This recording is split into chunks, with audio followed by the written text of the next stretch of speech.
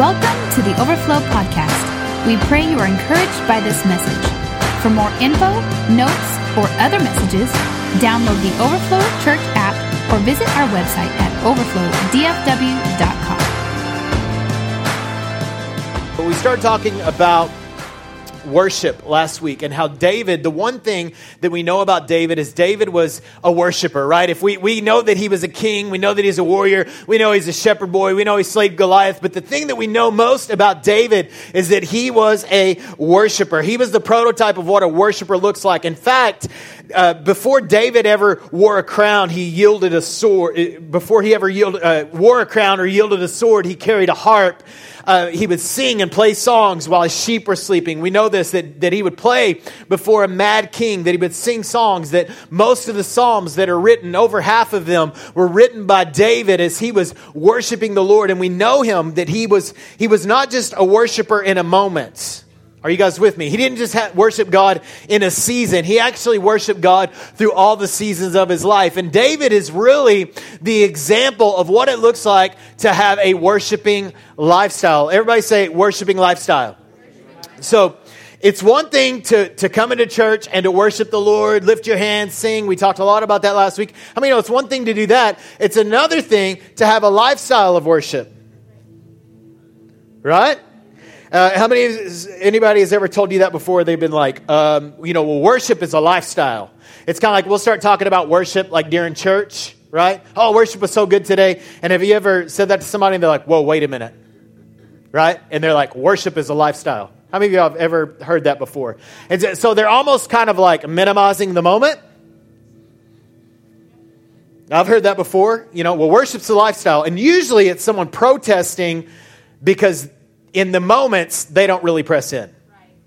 That's usually what it is. Usually a protest is someone that's like, well, I'm more of a word guy than a worship guy. How many know that you need to be a word guy, word girl, and you need to be a worship guy and a worship girl? And how many know the word and the worship come together? There's none of this. We don't have isolation. It's a total pursuit. Come on, we're not trying to isolate these areas of our life. So, again, oftentimes it's spoken as a protest. We just, basically what it means, normally when people say that, they say worship is a lifestyle. What they mean is this, that we just live lives and behave good, and that's worship. Right. And there is some truth to that. There is some truth to we live holy, we be holy as He is holy, and that brings glory to God. Right. Isn't that right? However, it does not minimize the experience that we have when we engage the Father and we declare of His worth. Right? So when we talk about worship, what we're saying is two things. I'm kind of recapping from last week. First of all, that He has our attention. That's really what worship is. Worship is when we give God our attention and then we give Him our affection. Right? And so when you're working, the worship lifestyle looks like this. Oh, I just need to kind of check my mind out of my grind and focus upon the Father. Right? It might not be total engagement in the moment, but you're kind of peeking into heaven for a moment. Right. You're kind of peeking into His presence, and then you're just like, thank you, Jesus. Or you're just like, I love you, Lord. Yeah. Or, God, you're just so good. This is what the worship lifestyle looks like. It doesn't just look like I'm behaving, I'm doing good, and at the end of the day, I go, thank you, Jesus. Right? I get the award. Good day today. First of all, I just want to thank God. How many know that is not a worshiping lifestyle? A worshiping lifestyle says that my mind is steadfast upon the Lord. My attention is on Him. And my affections are on Him too. So I'm not just tuning in and going, I'm aware of God, but I'm also saying, I'm giving Him some affection. So that is the worship lifestyle, that it's a thread through our life, not a thread of Sunday to Sunday. Come on, if that's all you got, then let me introduce you to Jesus. Come on. I mean, you know that worship is not a 30-minute session that we have on a Sunday morning. That's a great place where we come together. That's a corporate worship setting. We need that. We want that. I'm not minimizing that. You need that. But you better learn to have that every day. Every day of your life that you're worshiping God. You good? That we can love God in any environment. When it's good, when we've had a good day. When it's bad, when we've had a bad day. When it's stressful, when it's full of tension, I can worship God in that moment, in that environment. And we love to say statements like this. God is always with me. Listen, if God is always with you, then he's always worthy of your worship. Always, all the time. Not just a few minutes on Sundays, not just in your devotional time, but throughout your day, setting your attention, setting your affection, and just breaking away from just a moment, even if it's just in your mind or in your heart, and you just say, man, I just love you, Jesus. I just set my affections. In fact, one thing that I've found is when I'm stressed out, when I'm frustrated, if I'll just pull away from that moment and set my attention off my frustration and set my attention upon the Lord, he will just say, all right, let me just calm your heart. Let me just deal with the tension that's inside of you because you've set your affections on me instead of setting your affections on your frustration. How many know we need that? Come on. So the worshiping lifestyle, what does that look like? What does that mean when we say a worship lifestyle? We talked a little bit about that, but the first thing it means when we say that we have a worshiping lifestyle is we're saying that God's presence is a priority. God's presence is a priority. I might even say it this way. God's presence is the priority. See, God's presence should be the priority of your home. It should be the priority of your relationships. God's presence, that he's there, that he's in the midst. And I'm not just talking about because the Bible tells me so. We talk about this a lot. We're talking about tangibility. Because I don't know about you, it doesn't do me any good to have a verse in a Bible sitting on a shelf, knowing Jesus is with me, if I'm not experiencing it in the moment. It does me no good. A promise without presence does me no good. Maybe it's good for you. It's not for me. It's not enough. So sometimes I have to dig in hard to the moment and say, God, I need to find you right now. My frustration, I need you here. And then he's like, here I am. I'm like, oh, thank you, Lord. And everybody around me is going, yes, thank you, Lord. Right? Thank you that he tuned in. That he gave God his attention. So God's presence is a priority. It means that God's presence, that he, everybody say, he is my highest value. That he is my highest value. And we see this in the life of David. David wasn't perfect, right? And we're not just talking about Bathsheba, which we'll talk about in 2 weeks. Throughout his life, we talked last week about some of the mistakes he made. David was not perfect, but the thread in David's life is that he valued the presence of the Lord. It was the highest value in his life. And last week we talked about David when he said, we need to go get the ark. We need to put it in our capital city, the Ark of the Covenant. So they go and they get the Ark of the Covenant. They're bringing it back. You should go back and listen to last week. It's pretty dramatic. But when David brings the ark into Jerusalem, they put it in what's called a tabernacle. In those days, the presence of God, they had a tent. Remember the children of Israel when they ran around the wilderness? Well, they put it in a portable tent, the presence of God, the Ark of the Covenant. And the reason why they put it in a tent is because they were moving around the desert for 40 years. So they wanted God to go with them. So they didn't build them a permanent home, but they built them a temporary home that was mobile. It was kind of like a mobile home, a tent. So David brings the Ark of the Covenant into Jerusalem. David's sitting in his palace. He's on his throne. He's this beautiful crib. They had a crib episode. It'd be legit. And here he is in his crib. And he says this. 2 Samuel chapter 7. When David was settled in his palace and the Lord had given him rest from all the surrounding enemies. So it was the battles are kind of done. And he kind of sit back. How many of you have ever done that? Like you kind of get to the end of the day or you get to the end of an event or something that you've been working towards and you just sit back and you look at your work and you just kind of relax and you're like, So David sits in his palace. He's looking around all that he has. He's sitting on his throne. The enemies are defeated. He sits back and he goes, and this is what he says. He demonstrates his highest value. I'm living in a beautiful cedar palace, but the ark of God is out there in a tent. Here I am with all these nice things, and the Lord, the presence of the Lord, is in a tent. And so he says, I will build a house for the Lord. God must have a dwelling place. And this is where David gets the vision of building the actual temple. You guys know the temple. So the presence of the Lord went from a tabernacle, a portable, temporary house, to a more permanent home, the temple. And then now we are, the temple. So David has this vision, and his son Solomon, we call it Solomon's temple, is the one that has that. But David had the vision. David had the drive. David had the hunger to say, God must have a dwelling place. And that is the heart of the worshiper. See, God wants to have a dwelling place at your job. God wants to have a dwelling place in your home. He wants to dwell there. But where does God dwell? He dwells in us. So if God's going to be there, it's up to me. Don't go into your job and say it's a godless situation. It's hopeless. You don't know who I work with. Guess what? The Lord has a house there. You're the house. Set it up and say, Lord, you need to dwell here. Come and set your affection and set your attention on the Lord. Y'all all right? So David says that the priority of his presence, God must have a dwelling place. Number 2, a lifestyle of worship says this, that God is worthy of my passion. Everybody say passion. How many of y'all are passionate?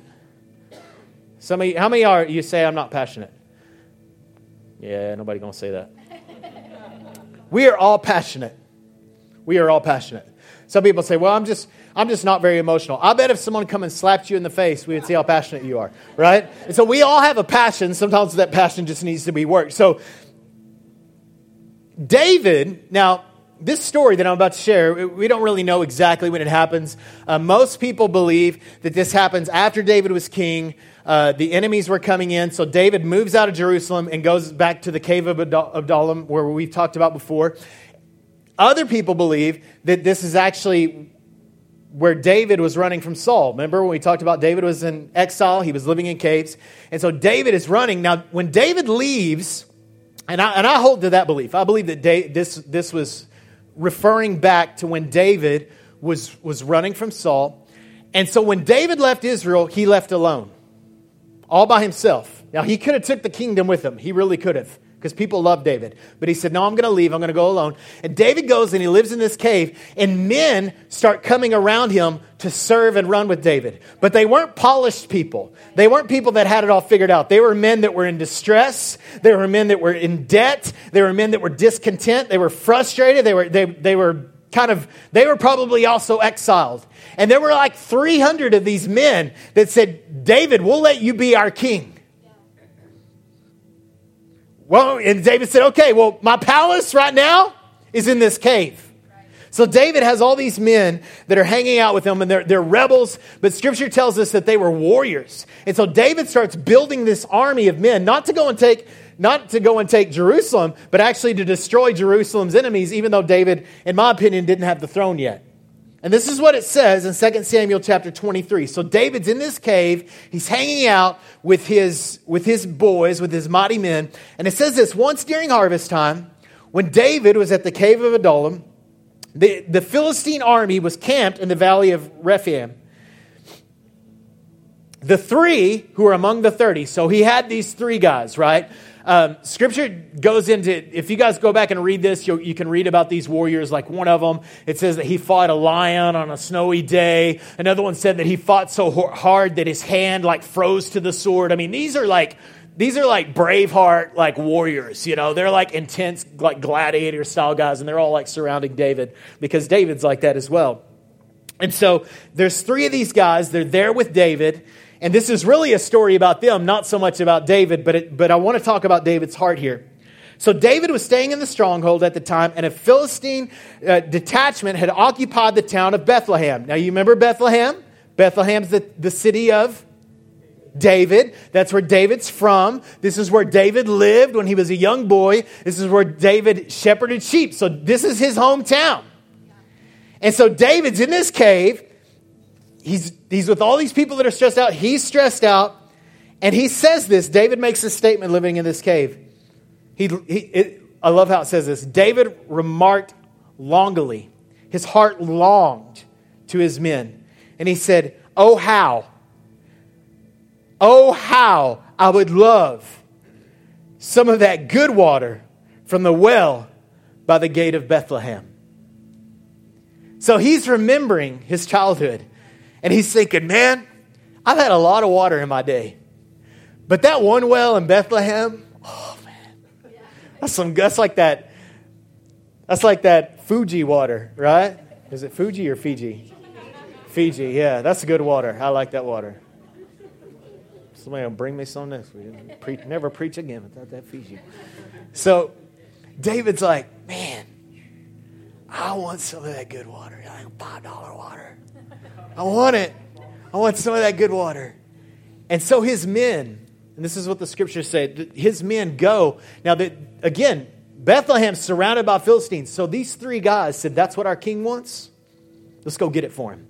So they go and they break through enemy lines, these three warriors. They go to the well that's there in Bethlehem. They draw water. All the enemies are around them. They sneak the water in and they bring it to David.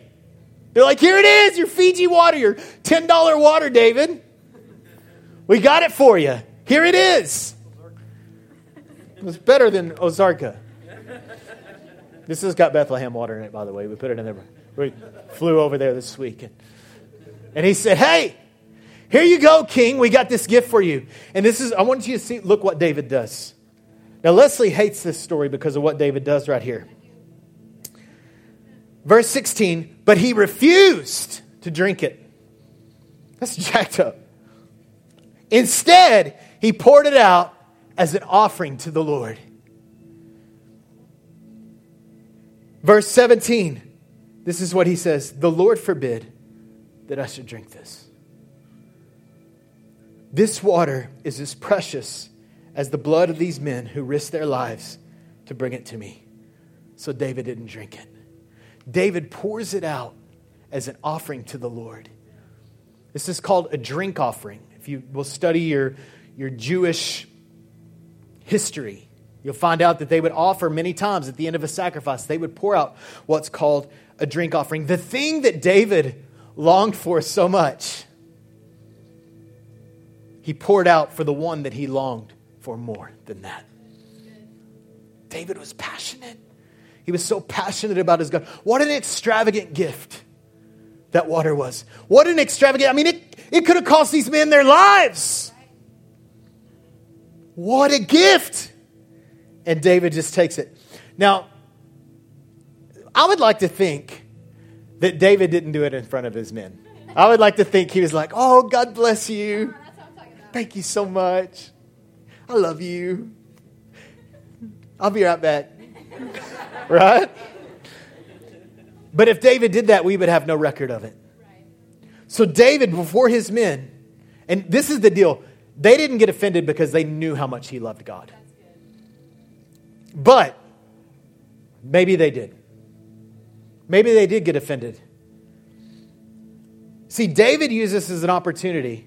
Did God require this water of David? No. God never asked for it. See, the greatest worship that we'll ever offer the Lord, oh, come on, will be that which he never asked for.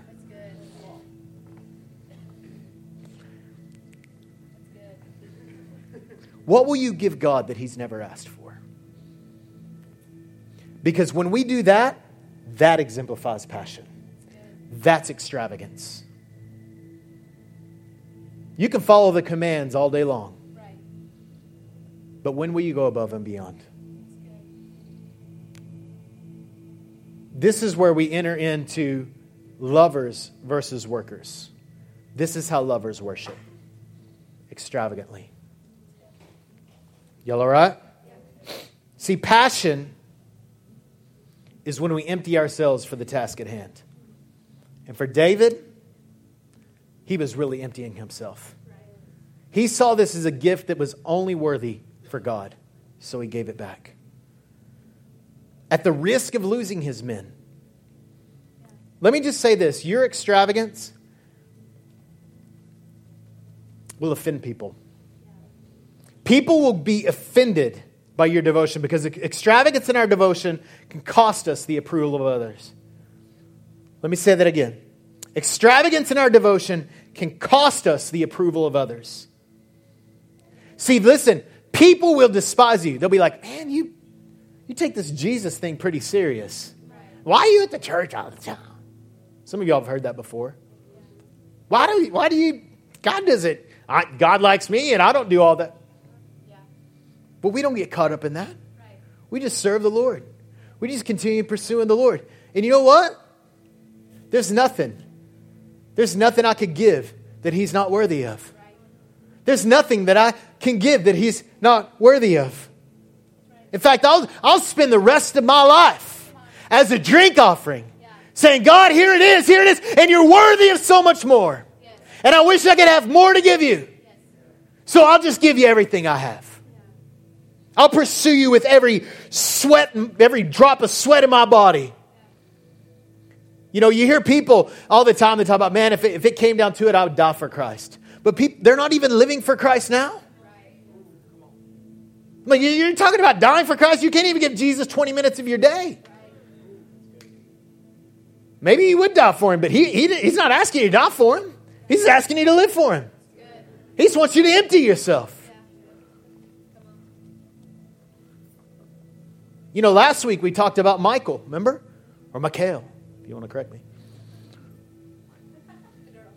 The girl.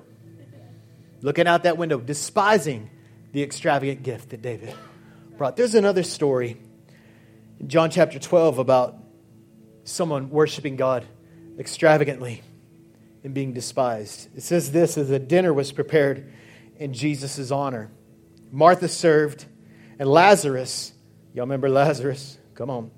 Was among those who ate with them.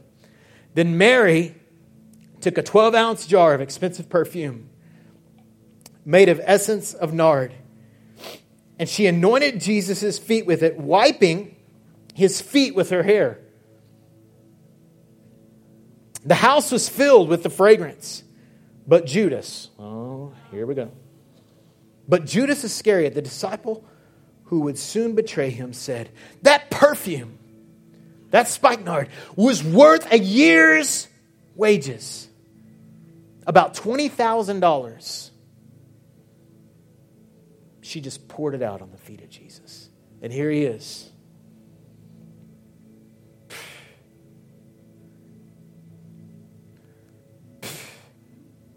Right? What do you think you're doing?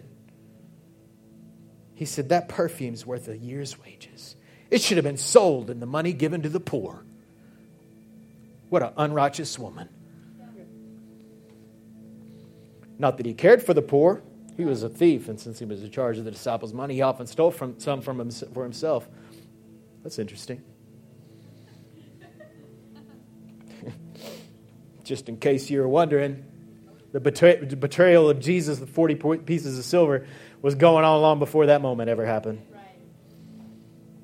Jesus replied, leave her alone. She did this in preparation for my burial. You will always have the poor among you, but you won't always have me. You'll always have the poor, but you won't always have this moment. Right. You won't always have this opportunity.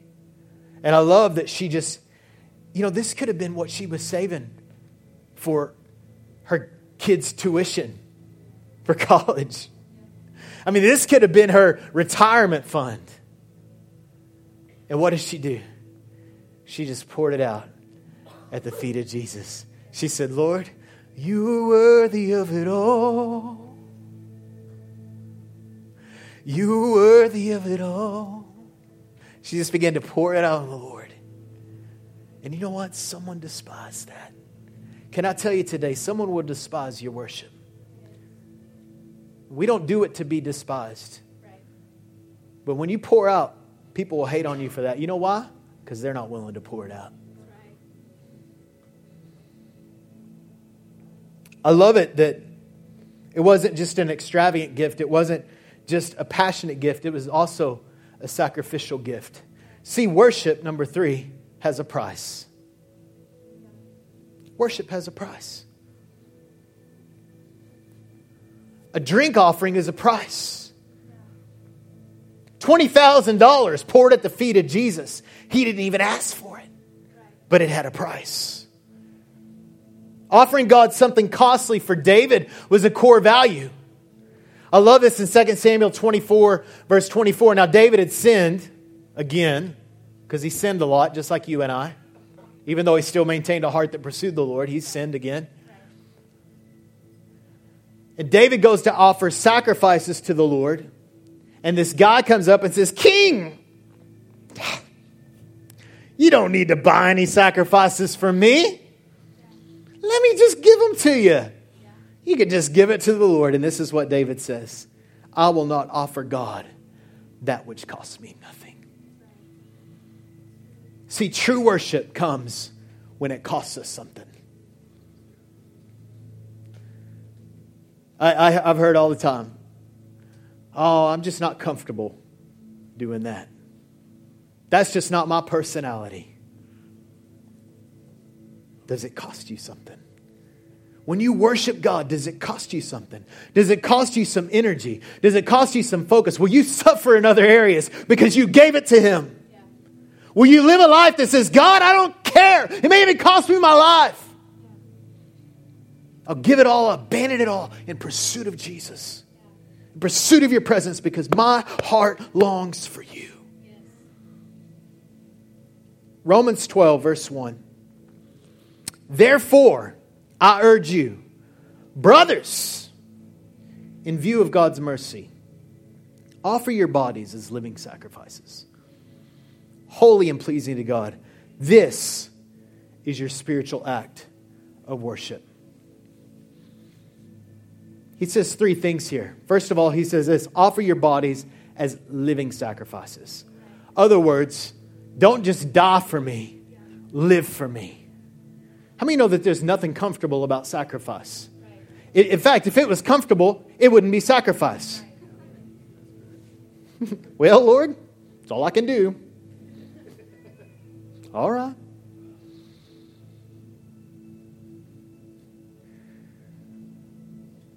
Listen, gang, we're going to develop no spiritual equity and no spiritual influence if we only serve God at a level that we're comfortable with.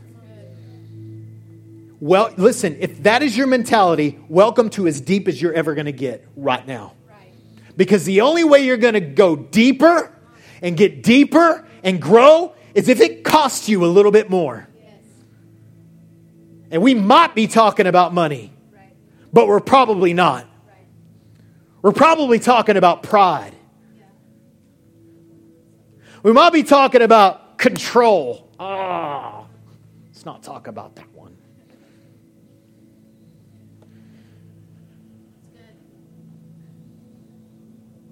So he says that offer your bodies as living sacrifices, holy and pleasing.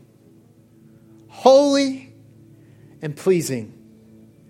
That we live lives that are consecrated, lives that are set apart. That's what a worshiping lifestyle looks like. It looks like, I have set, my life is reserved for God. It's not reserved for my pleasure. It's not reserved for my convenience. It's not reserved so everybody will like me. It's reserved for Him.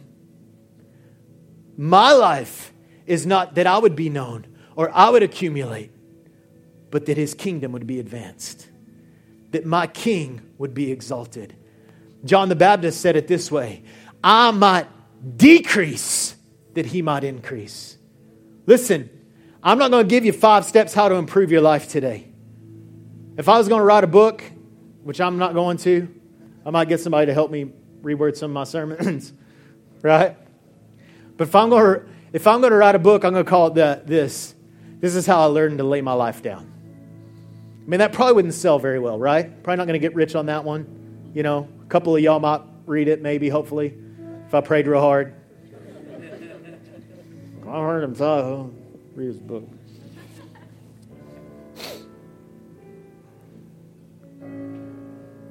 The third part of that, it says this is your spiritual act of worship. Let me give you a little Greek for that. That word spiritual right there is not what you think it is. The word there is logikos. It's where we get the word logical from. That's why in some translations says that it is your reasonable act of worship. I mean, isn't it reasonable that Jesus would give His life for me? That I would give my life for Him? Isn't it reasonable that Jesus would give it all?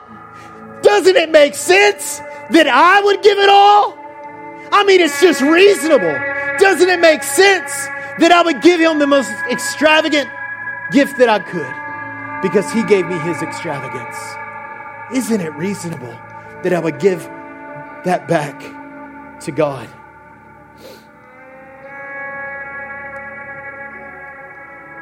It's reasonable that we would empty our lives. And that's really what we're going for. That we would be that life to say, God, I'm just going to pour it all out. I'm just going to pour my life out. Paul said this 2 times. He says, I'm like a drink offering. My life's just being poured out.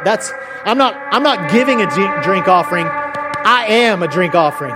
And a drink offering isn't complete until it's all gone. And one day, just like you, I'm going to step into glory. And I hope at that day, I hope all the water is out of my bottle. I want to empty my life for Jesus because he emptied his life for me. Can I tell you something? God gave a drink offering.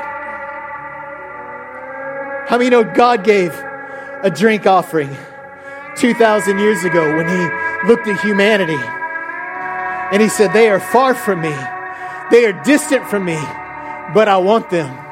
So I'm going to give the people, I'm going to give the nations, I'm going to give the world my drink offering. My drink offering is Jesus. I'm going to give them a drink offering. So at Gethsemane, when he was emptying himself, when he was betrayed and denied, he was emptying himself. When he was beaten and wore a poison-filled crown of thorns, he was emptying himself. When he was whipped with those stripes for our healing, he was emptying himself. When he carried the cross, he was emptying himself. When he was nailed to a cross, a criminal's death, he was emptying himself. When he was naked and shamed, he was emptying himself. And when he cried out, "It is finished," he emptied himself. And I love this before any of that ever happens. He was having a meal. Can we pass out the communion elements? He was having a meal with his disciples.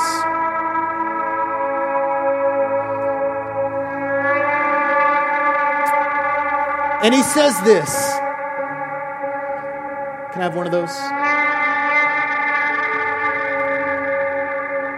He says, "This is my blood poured out. This is my life." What is life is in the blood.